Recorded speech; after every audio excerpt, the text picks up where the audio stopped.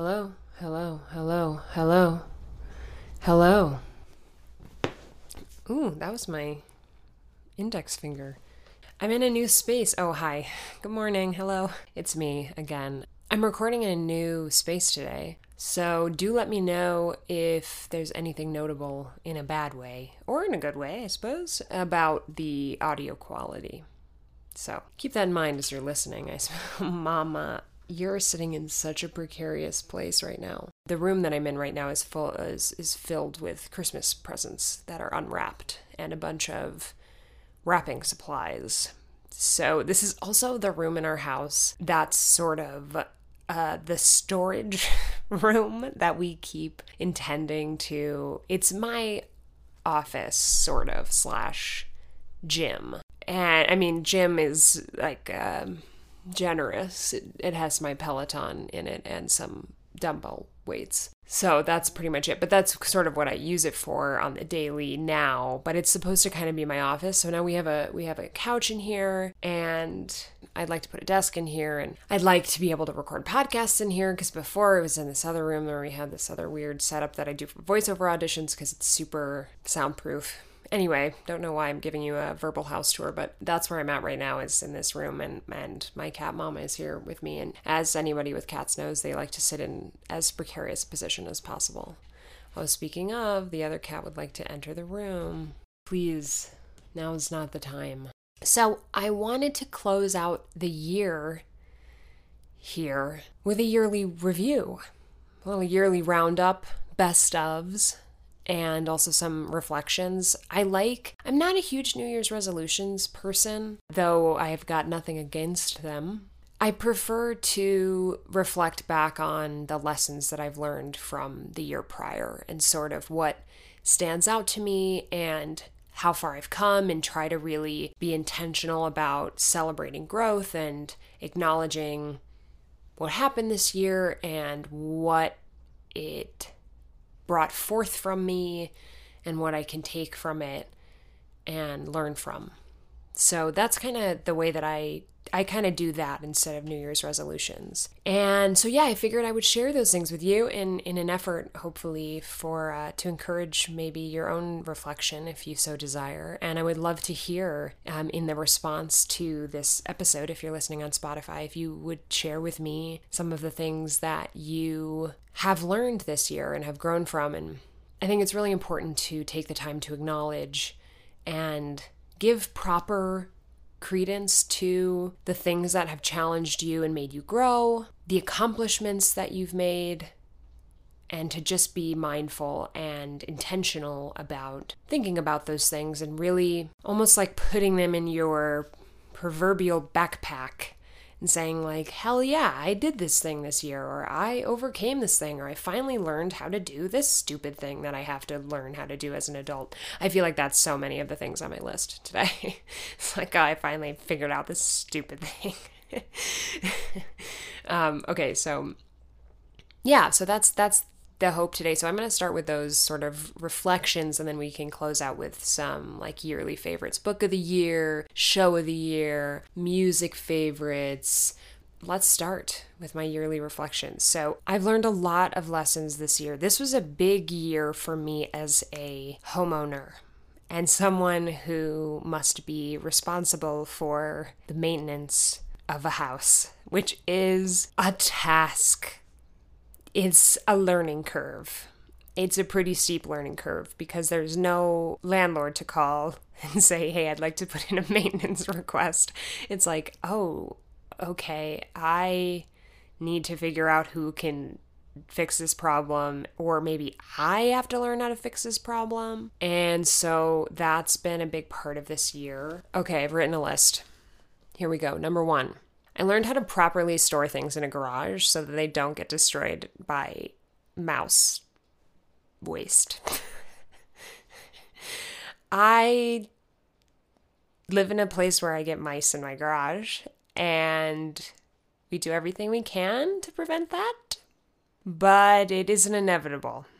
in some capacities, and I learned a hard lesson my first year living here, where I stored things in our garage in cardboard boxes.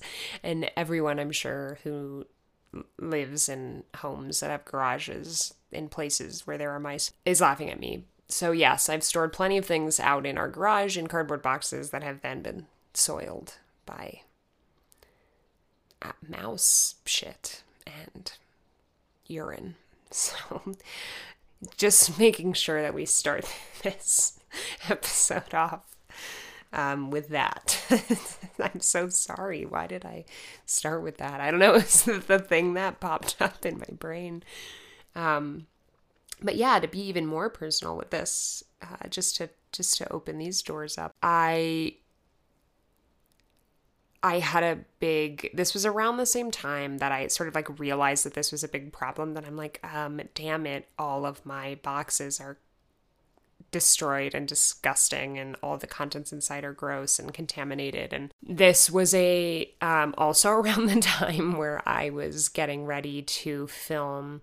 This was like right early in the year and end of last year, I suppose. But like this year is the year that I accomplished this task and figured out how to do it and like figured out how to package things properly. But it was about the time that I was getting ready to shoot The Good Lawyer pilot, which, if you don't know, was a pilot that I shot. That was a backdoor pilot of a spinoff of The Good Doctor. Anyway, it was about my character in that episode has OCD, which I also have OCD, though it's really, just for context, is something that it has been pretty latent and was very intense in my youth, but is sort of come and go in very minor waves nowadays. And I had a big sort of, I guess the only words I could use really is just a flare up. I had a big flare up, probably because I was focusing on this character and getting back into the rhythm of having intense obsessions and compulsions again,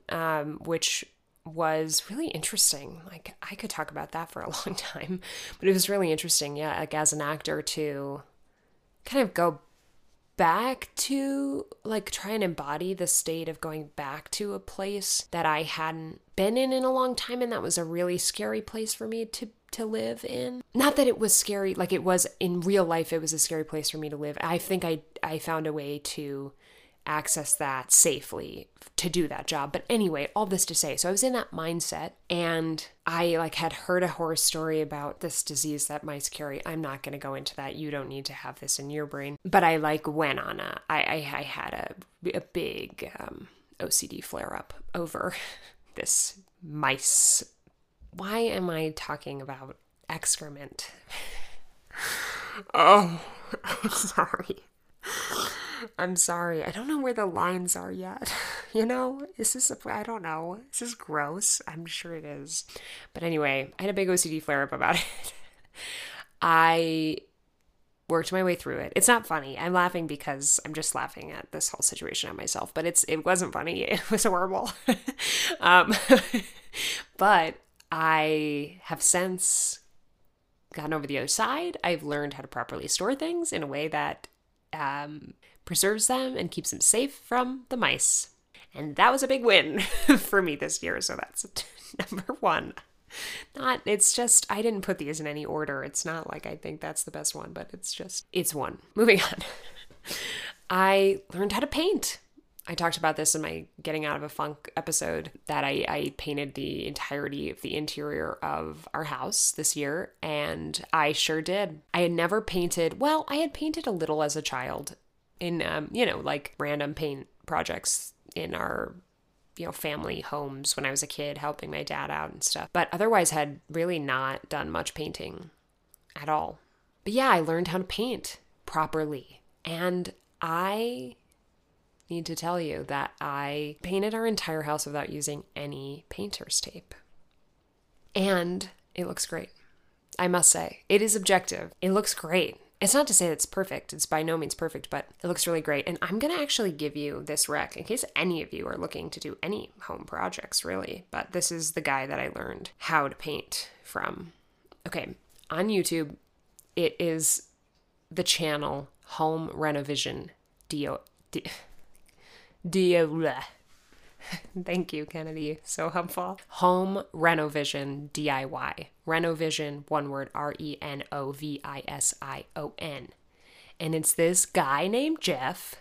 I think his name's Jeff. And he has some great videos on how to paint. He teaches you to paint without painter's tape, like how to cut the line by the baseboards and stuff. And thankfully, we were painting our entire house the same color as our ceiling because I didn't want to have to mess with that as my first time painting. But yeah, anyway, he teaches you like all of these great techniques. He's a professional painter, and he also has a lot of other amazing videos on home renovation projects. So I highly recommend that oh my God, I can't not talk today. I'm like in the middle of that I have so much to do for Christmas time moment, and I'm like recording this ahead of time so that this can go out and be done so that I don't have to do this while I have family here and stuff, and I'm just like in this chaotic room. I like need to calm down and figure out how to speak again. But yeah, that YouTube channel has a ton of great videos if you're ever doing any of your own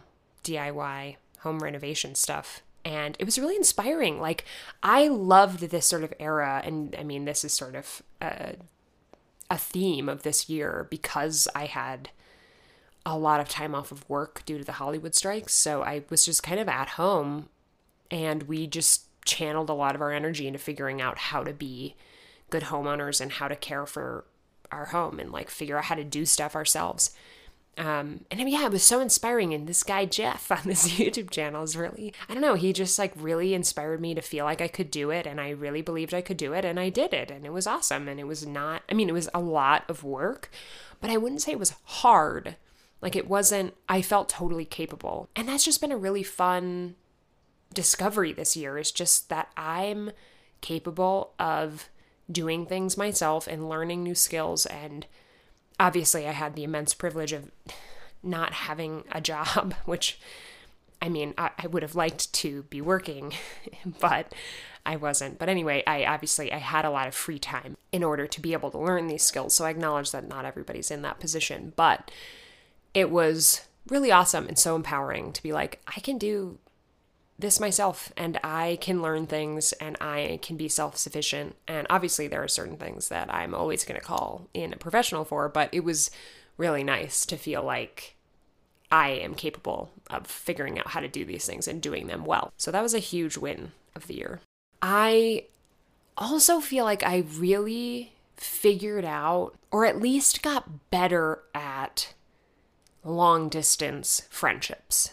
So many of my friendships are long distance. A lot of my closest friends live in New York, and I live on the West Coast. So it's hard, and I would never in a million years consider giving up those friendships, but it's been difficult for me to like, and I'm sure for them too, like just to figure out how do I maintain and nurture this friendship when we like see each other maybe once a year if we're lucky, usually every other year so far. And I'm someone who pretty much wants to distance myself from my phone as much as I can. So like I don't communicating over the phone and texting, and I just don't enjoy it very much, but I do when I invest in it. But I think my initial reaction to it is like, oh, I don't want to spend time sitting on my phone composing a message. I just want to live my life and be present and be with who I'm with in real life, and etc. And I think I got stuck in that mindset for a long time, that like the best thing for me to do is just be present in my life. And when we're together, me and my friends, that is, when we're together, we'll be together. And when we're not, we're not. And I think there's stuff about that that's healthy. And I think that that's always going to kind of be the truth. But I got to go on this trip to New York, as I discussed in my, whatever I called that episode, Kennedy and the Big, Terrible, Bad, Horrible Travel Day. It's the Alexander book, whatever.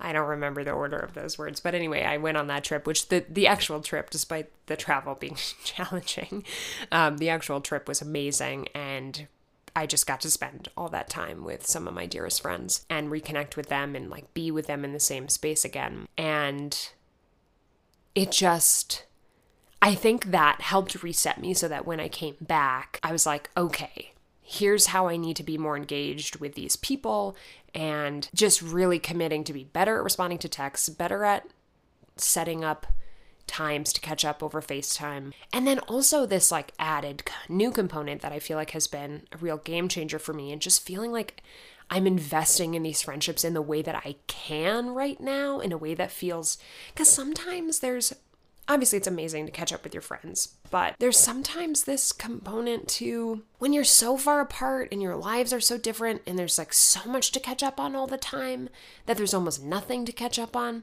Having these FaceTime calls or these text conversations are just sort of, they feel a little surface. It's kind of hard to capture that same feeling of I love you and we're friends and we're just enjoying each other. It just feels like almost this like, it can at least can feel like a reporting back and forth of life in a way that kind of is absent of the depth that you get when you're with people in real life. You should see what I'm doing with my hands right now. I'm the biggest hand talker. I'm like summoning a cauldron in front of me right now with my hands. I'm like big hand movements. Okay. So I really wanted to figure out, how do I capture a similar quality, or like honor these friends while we're apart without necessarily having, because friendship to me isn't necessarily knowing everything about the other person, like about their lives or exactly what's going on, but just sharing in your soul experience together.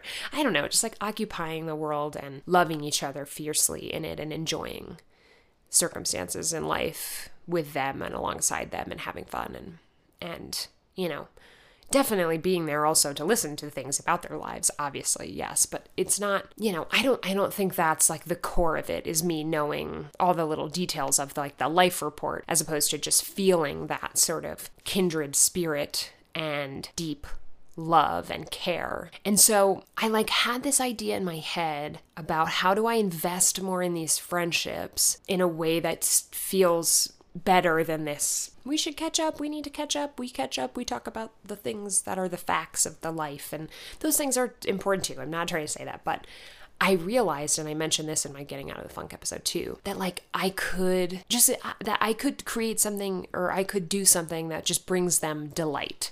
And how do I invest in our friendship in a way that just feels light and delightful but full of love? And so I started doing these little mini watercolor, like they're like cards, like small cardstock, not super small, I don't know, like the size of a card, like a, you know,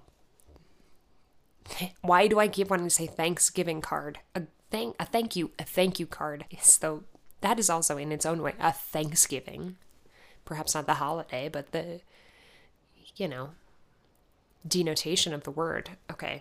All right. No need to get defensive, Kennedy. Okay.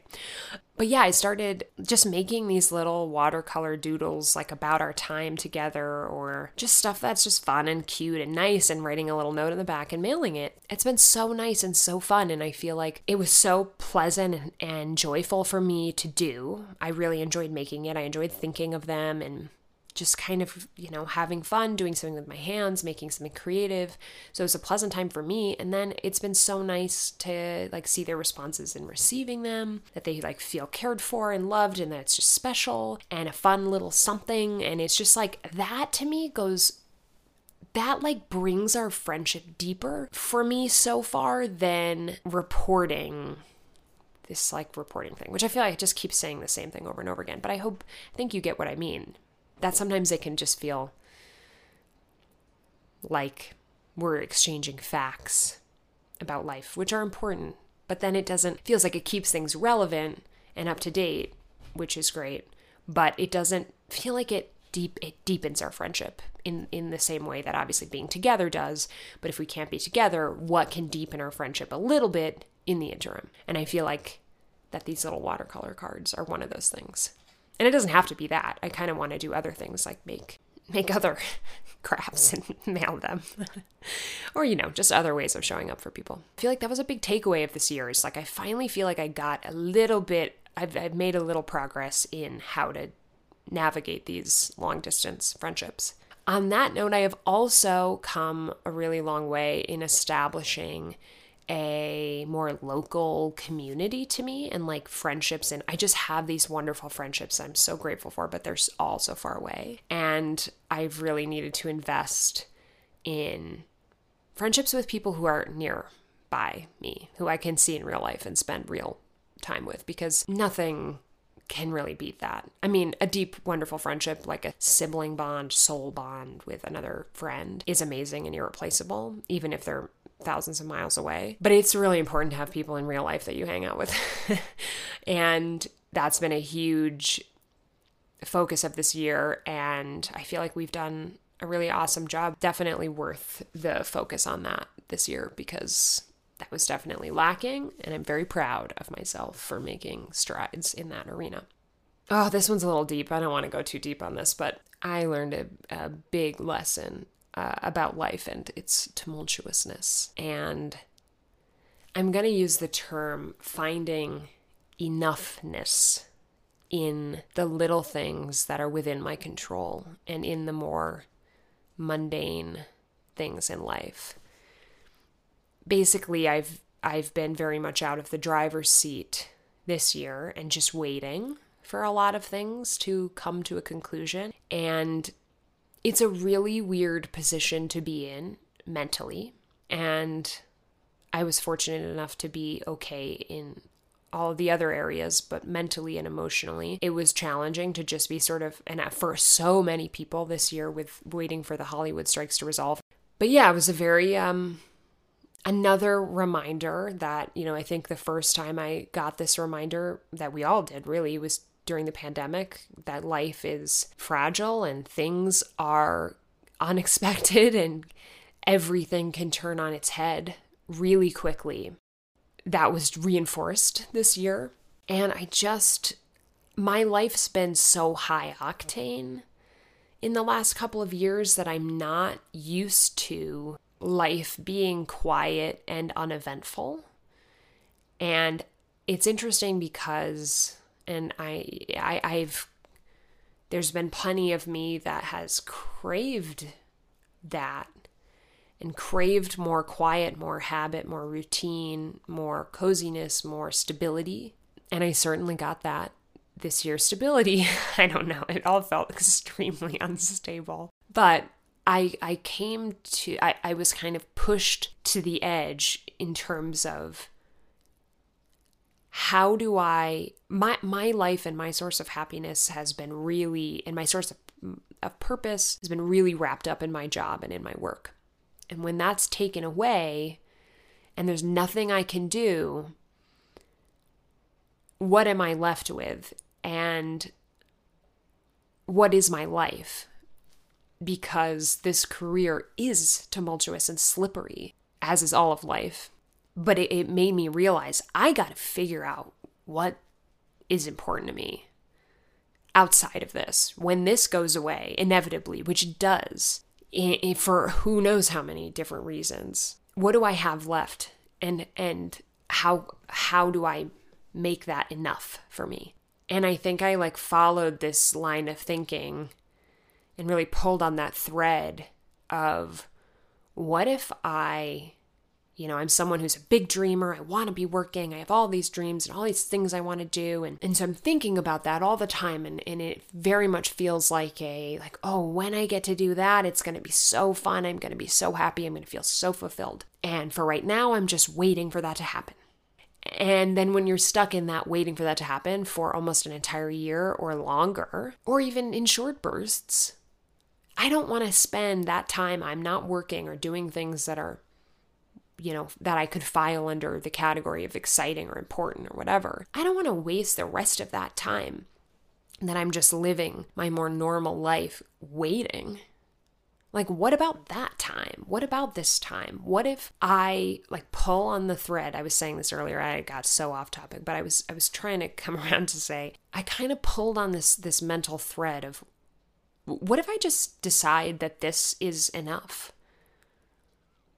That these quiet moments, me just getting to wake up and spend my life with someone that I love and have coffee in the morning and go on a walk with my dog, that's all more than enough. And it is. It is more than enough. I'm so fortunate just to have those things I listed. And I think it just sort of smacked me across the face. It's like, what are you waiting for? What are you waiting to, like, why can't you find not even just contentment, but like true joy in what you have and in these small moments? And God, how lucky am I to have peace in my life? And that despite the chaos of the world and the challenge that it presented this year, my God, I'm so lucky. And I think I've always been afraid to feel like this is enough because I'm a dreamer and a go-getter. And I think a lot of us who have big dreams and feel that like very American drive of do more, get more, be more. I think there's a fear that if you pull the rug, like so much of a motivating factor of pursuing those things is that where you are right now is not enough. Like that's sort of, you must believe that in order to push for more. Or at least that's what I believed. And I was kind of afraid to look at my life and say, this is plenty. I am satisfied.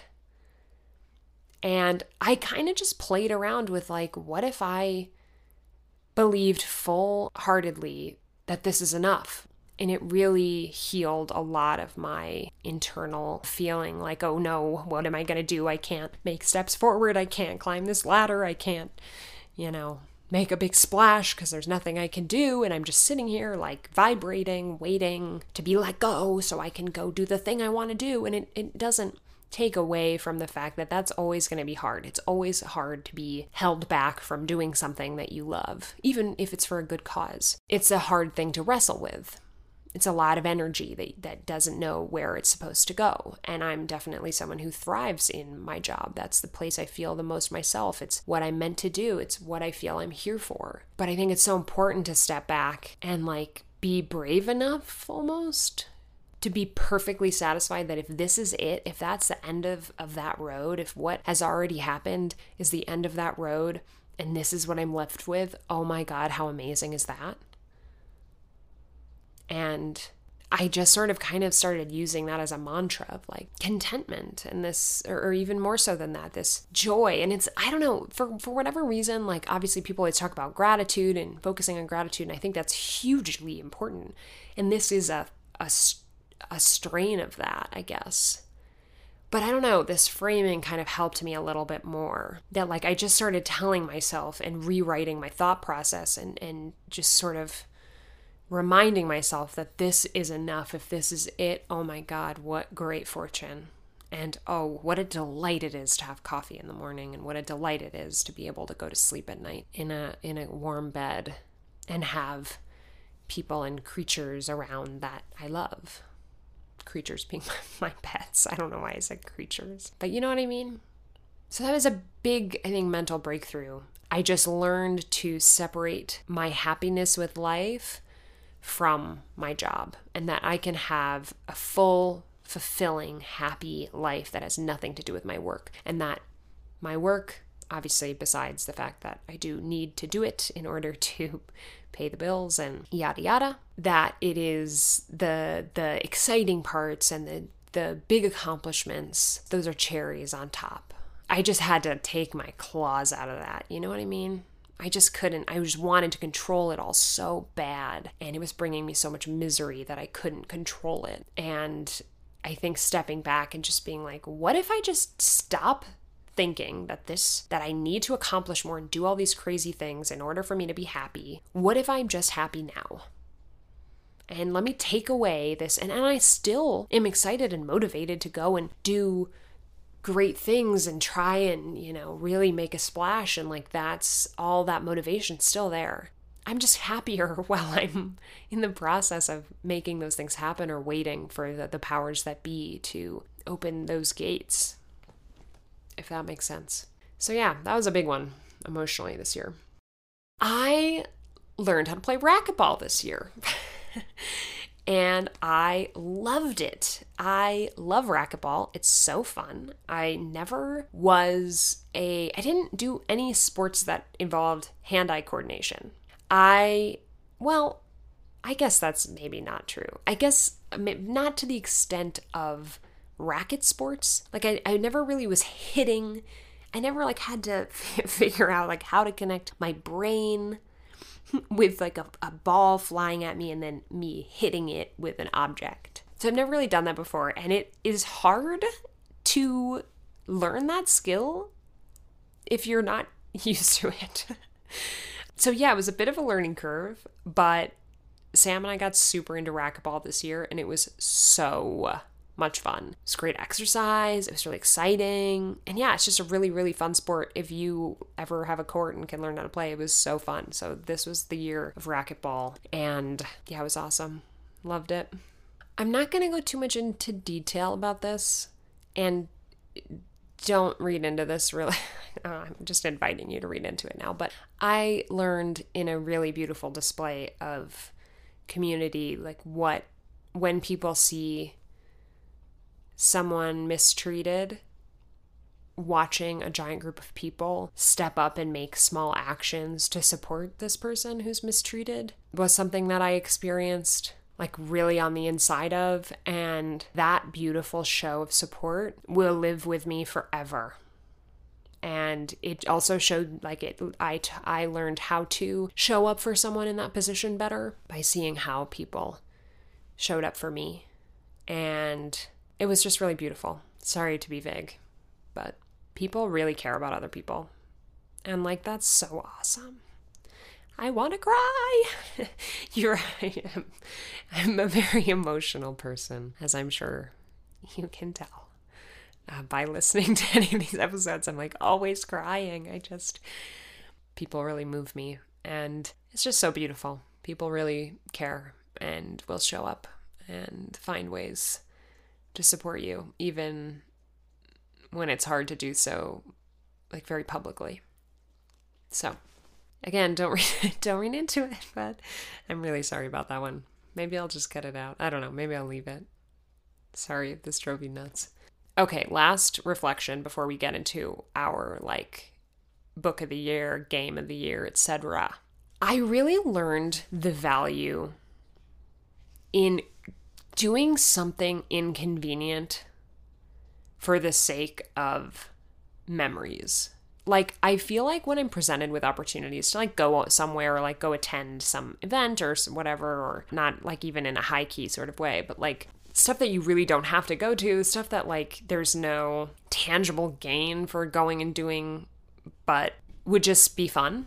I really learned the value in doing those things, even when it's inconvenient and it would be so much easier not to, because those are the choices and those are the moments that lead to memories. Good, wonderful, fun memories that you look back on and you're so glad you did. And that's something that I've never been very good at, being spontaneous or doing things for the sake of them being fun. I've gotten way better at this in the last couple of years. But my instinct is to be planned and prepared and, execute things when it's convenient to do them, even if it's just for the sake of fun, but something that's been planned and that works out perfectly and accomplishes multiple things at once and, whatever is efficient and yada, yada, whatever. There was just a couple things I chose to do this year that has just given me so many memories I really treasure and like has given so much back to me.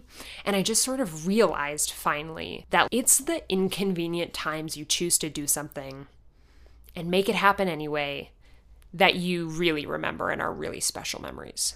At least for me thus far. Like a trip that I plan for weeks and weeks and then go and do and execute to a T how I intended to do it is great. And there's a lot of value in that. But I kind of don't remember it as well. Like it doesn't stick out in my memory as prominently or feel as special as like, oh, I'm going to do this last minute thing, even though I kind of don't want to because of X, Y, and Z reason, but I can pull it off and may as well.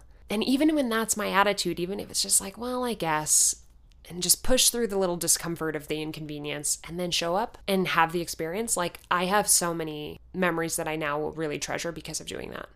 I've always sort of been chasing this desire to make more memories and have more stories and stuff, just more populate my memories, really. Especially as, I get older but yeah, just following your instincts in a moment. And like not logicking your way out of what your gut response is, which is like, hell yeah, I'm going to do that. I think that was a big one for me this year too. Okay. Oh God, that was a lot to go through.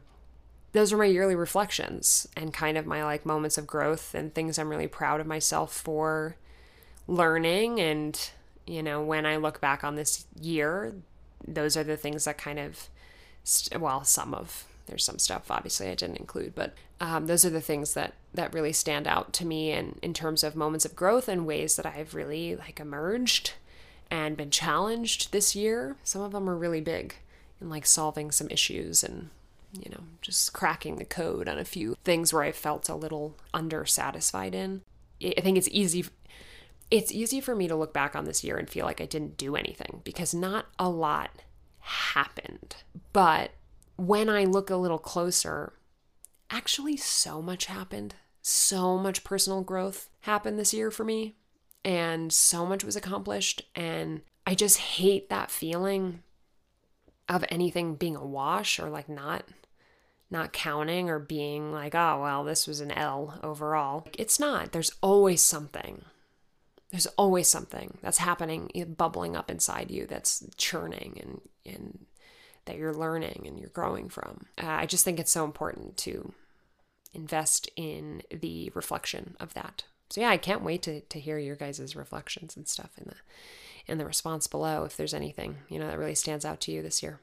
Okay, on to the fun part. I wanted to give you my favorite book of the year, favorite movie of the year, favorite show of the year, favorite music of the year, favorite video game of the year, okay? My favorite book of the year was Four Treasures of the Sky by Jenny Tinghui Zhang. It is a beautiful novel of historical fiction that explores a young Chinese girl's journey being trafficked and brought to America and growing up under the rising tensions that led up to the Chinese Exclusion Act of 1882. So it's heavy. It's very heavy. It's intense and a trigger warning. Some topics of trafficking and violence, particularly against an Asian community, that is hard to stomach and a reality of our history in America. It is so beautifully written. It's emotionally challenging and important, in my opinion. At the same time that it just sounds so heavy and tragic, and it is, and there's no getting out from under that. It's a very heartbreaking story, but it's done in such a fantastical way in some moments. It's an incredible piece of writing. The prose is beautiful. It's really fresh and exciting. The main character learns a lot about calligraphy and Chinese characters, and then the author sort of brings that into the character's experience in a way that really breaks down calligraphy and Chinese characters into these meanings that have a lot of double meanings within the story in a way that just like unlocked something linguistically in my brain. That was super interesting. I loved that part of it. There's also a lot of Chinese folklore weaved in that sort of the elements of the book that are quite fantastical. It's an incredible book. I highly recommend it. I think that obviously, yes, it's heavy, but in a way, it's still very welcoming to read. Obviously, if you're in a place where you can read that, I know there are plenty of people who that would maybe not be a safe topic to spend your time with or something you would desire. It's a very intelligently done book, so highly recommend.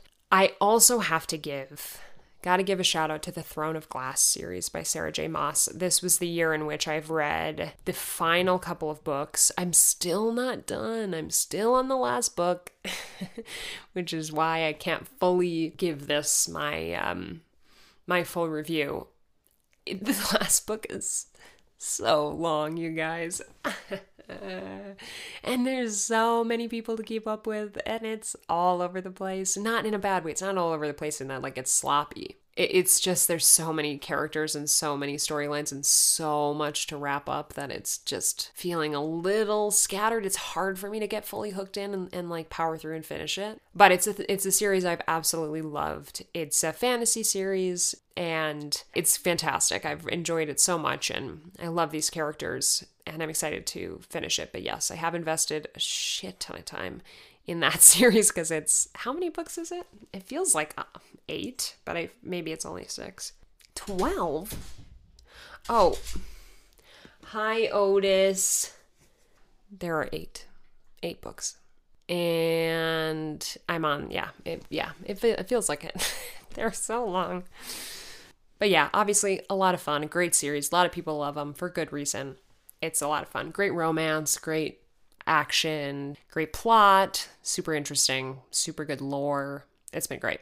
As for music favorites of the year, obviously, in my last episode in Ask Me Anything, I talked about my Spotify Wrapped, which had my top song of the year and top artist of the year, which were mostly, not music I listened to in any other context but Dungeons and Dragons. But alas, this year, I mostly, this like last half of the year, well, not even last half, last quarter really, but I've done the most music listening recently this year. I got an old record player. Gosh, what do you even call it really? Like a full like cabinet. Gosh, what do you call it? It's like a record player cabinet thing. It's like a large piece of furniture that has a record player inside of it and big, beautiful speakers and stuff. But it's pretty sure it's the late 60s, might be early 70s, but I'm pretty sure it's from the 60s. And it's so gorgeous. I got it for my birthday. Sam got that for me for my birthday. And it was such an incredibly generous, lovely gift. I've wanted this exact, it's like a kind of like a credenza, but there's a record player in it. Console. That's the word I've been looking for. Like a record player console. I've been wanting something like this from that time period for years and years and years. I've dreamed of having something like this in my house. I love listening to records, and it was such a wonderful gift. And so because of that, I'm listening to a lot of records lately. And yeah, it's been so fun. We both really love old house music. So we've been enjoying a lot of like fun, like finding old DJs records that have a bunch of cool versions of different songs on them. And so yeah, it's been really fun listening to house music like that. And then I was also reintroduced to my love of the Supremes. I love the Supremes. I have a great Motown record that I got back in college that I love listening to. So yeah, that's been kind of my music favorite for the year, has been listening to records and being reintroduced to that kind of stuff and like great funky indie disco records. It's just been a really fun thing for us to like go out and search thrift stores for cool records and come home and listen to them. It's just been a really fun way to experience music. Okay, as for my favorite show of the year, I don't watch a lot of fictional television. Which I think surprises a lot of people because it's my job, but that's exactly why I don't watch it. Is because, I don't know, I can't watch, and I should watch more and I want to watch more, and when I do get invested, it's awesome. So I really just need to start watching more. But there's just I watch it and I just can't help but evaluate the behind the scenes part of things. Like I'm just looking at it from, I know how the sausage is made, so it's hard to watch television in the same way. So I'm kind of a big reality TV junkie. And in a very specific category though, not a Real Housewives kind of reality junkie. No hate to Real Housewives. I like competitions and I like dating. I like seeing people fall in love, and I like competition. So I'm talking like, and especially old school Survivor, old school Big Brother, and then, the Bachelor franchise, Love Island, etc. I'm also a big fan of Below Deck. That's my Bravo show of choice, but it's because obviously it's not a competition, but they're like doing their actual jobs during it, which I really like. So it's not all manufactured drama. Not to say that there's not manufactured drama in there. I'm sure there is, but it's more realistic. And I love all these reality competition shows because they are so interesting to watch people psychologically evaluate the situation and how to proceed is really interesting. So, that being said, my top 2 reality shows of the year were Love Island Games, which was fucking fantastic, especially if you're a Love Island fan. Especially if you're a Love Island fan, obviously. Probably not. If you're not a Love Island fan, you probably won't like it. And 2 was Squid Game: The Challenge. Let's talk Love Island Games. It was, if you're not familiar, it's on Peacock. It was an all-star group of international Love Island contestants. So we have contestants from Love Island UK. We've got past contestants from Love Island US. We've got Sweden, Germany, Australia, of course, represent. I don't know. I'm not from there. I don't know why I said that. But there's obviously Love Island Australia, and it's very good, so I didn't want to leave it out, and that's why I said that weird thing. So basically, there's contestants from all over the world. And they're there to compete. There is always a cash prize at the end of Love Island, but nobody really is there for that. Not that it wouldn't be nice, obviously, but they're there for, hopefully finding love and definitely finding Instagram followers. So the money component in Love Island Games is ramped way up. And it's about partnering, coupling up, for love, but also for challenges. They have to do these competitions and to win safety or win power. And if you do badly at the challenges, you're usually vulnerable to go home. And so you're also coupling up based on who's going to win the challenges with you. And this shit was intense.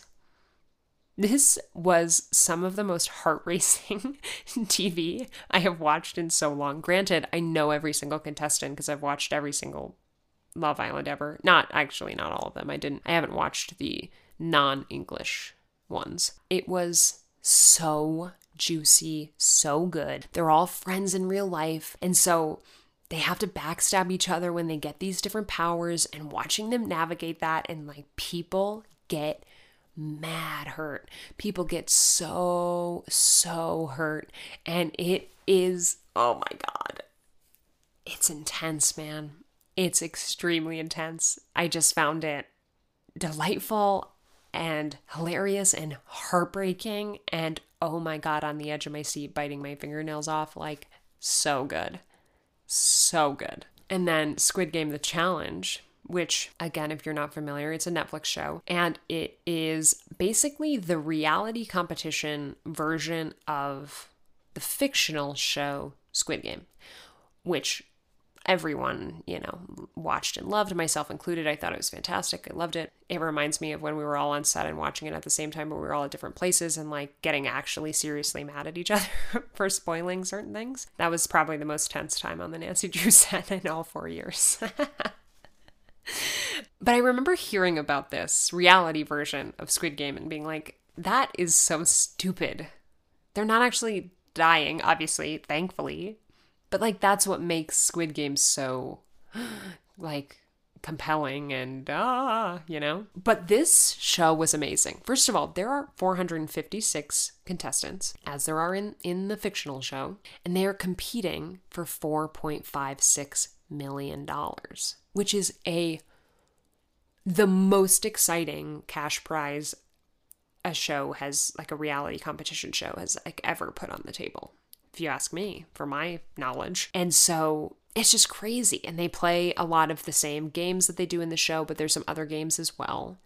And it's so intense and it's so fragile, and your life in the game is so fragile. And the mental intensity, especially as the competition goes on, as you get closer and closer to that prize, which is I mean, a jaw-dropping, life-changing amount of money. I mean, there's so many reality shows these days that are like have like $100,000 as their cash prize. And in this economy, with this inflation and like just how much you're going to get taxed for that. So you're not pocketing $100,000. You're pocketing like, I don't know, totally rough estimate at 75, which is obviously amazing and definitely a life-changing amount of money, but it goes a lot faster. It's not like an equivalent value of what the person has accomplished in order to get that, beat all the odds in order to get to the end and win this show, and you take home what ends up being maybe, 70 grand, and everything's so expensive now. I feel like reality competition show prizes have not kept up with inflation. Okay, so it was really nice to see a show that had a crazy cash prize like that. And yeah, I just thought it was so well done. I thought the edit was really interesting. I'm like very into the edit and like, trying to read the edit of who's going to win. And that was really interesting how they handled that. And I just found it extremely compelling. I thought it was so intense and so fun to watch. And I thought it was great. It was fun. It was short. It was intense. It was awesome. Great cast. They had amazing casting. They had some really interesting, very diverse groups of people, like very different backgrounds. Just, yeah, super, super interesting. So yeah, those were my shows of the year. Those were my faves, and those have both been in the last couple months. It was a little dry. I also have to give a shout out to Golden Bachelor, which I thought was the best addition to the Bachelor franchise, even though I could never have guessed the ending. I tell you what, though I did know when we went into the finale, I knew who was getting that final rose. I won't spoil for anybody, but I do have to give a shout out to Golden Bachelor because that was a wild ride, but also just for bringing more exposure to older people in media. That was so refreshing and so awesome. I realized watching that show, I'm like, I have never seen a group of 60 plus women experiencing their lives. Obviously this was in a really unique circumstance, so experiencing their lives, quote unquote, is maybe not accurate, but just being alive and having fun together. Like, it was such important exposure, and I think positive aging exposure is super important. It's literally scientifically backed that that's good for your own longevity, is having positive thoughts and a positive view and good role models when it comes to aging. So there's also that, which was fucking awesome. So hell yeah, Golden Bachelor. I would say in terms of fictional shows of the year, I did watch a few that I liked. I watched The Bear early this year, and I thought it was awesome. I really, really enjoyed it. Great performances, a lot of fun. I also love chefs. I love kitchens and restaurants, and so that was also kind of perfect for me. And I wanted to give a shout out to Heartstopper on Netflix, which was so lovely. They followed up with such a lovely second season. It's such a lovely show that tells such positive stories. Not that there's no problems or anything that goes wrong or any serious topics, because there definitely are, but it just puts this wonderful group of friends who are all going through challenging experiences with their identities and love, and watching them navigate it and come out on top is so beautiful and lovely. And it's just a really special, happy, good show. And it just makes my heart feel warm and just makes me happy. So shout out to that. Movie of the year was really tough for me. I also don't watch a lot of movies. I gotta be honest with you. I don't watch a lot of movies. However, I'm going to give it to Barbie, which is so, in a way, it feels kind of lame because everybody saw it. But in a way, that's why it's so special, is for me, what that moment was going back to the movie theater for something, for an event, for what felt like an event, and laughing out loud many times and being moved to tears and experiencing American movie making in a way that it's just been a really long time since I have felt that and had that sort of experience. It just felt like a real revival of the family movie, and it was just a smash hit. They absolutely knocked it out of the park. I enjoyed it so thoroughly, and it was just wonderful to know that that existed and that kind of felt like movies were back, and I just loved it. It was so much fun, and it's really inspired me. I don't know, it's just brought up this little moment of kind of girly culture in a way that's been so pleasant, and embraced. At least it's kind of felt that way. And it's just really ignited a lot in me that's like, oh my God, I actually love being a girl. And it was so fun. So that's my movie of the year for all of those reasons. I am also a video gamer, as many of you know. Though I have spent countless hours in the past weeks playing Medieval Dynasty.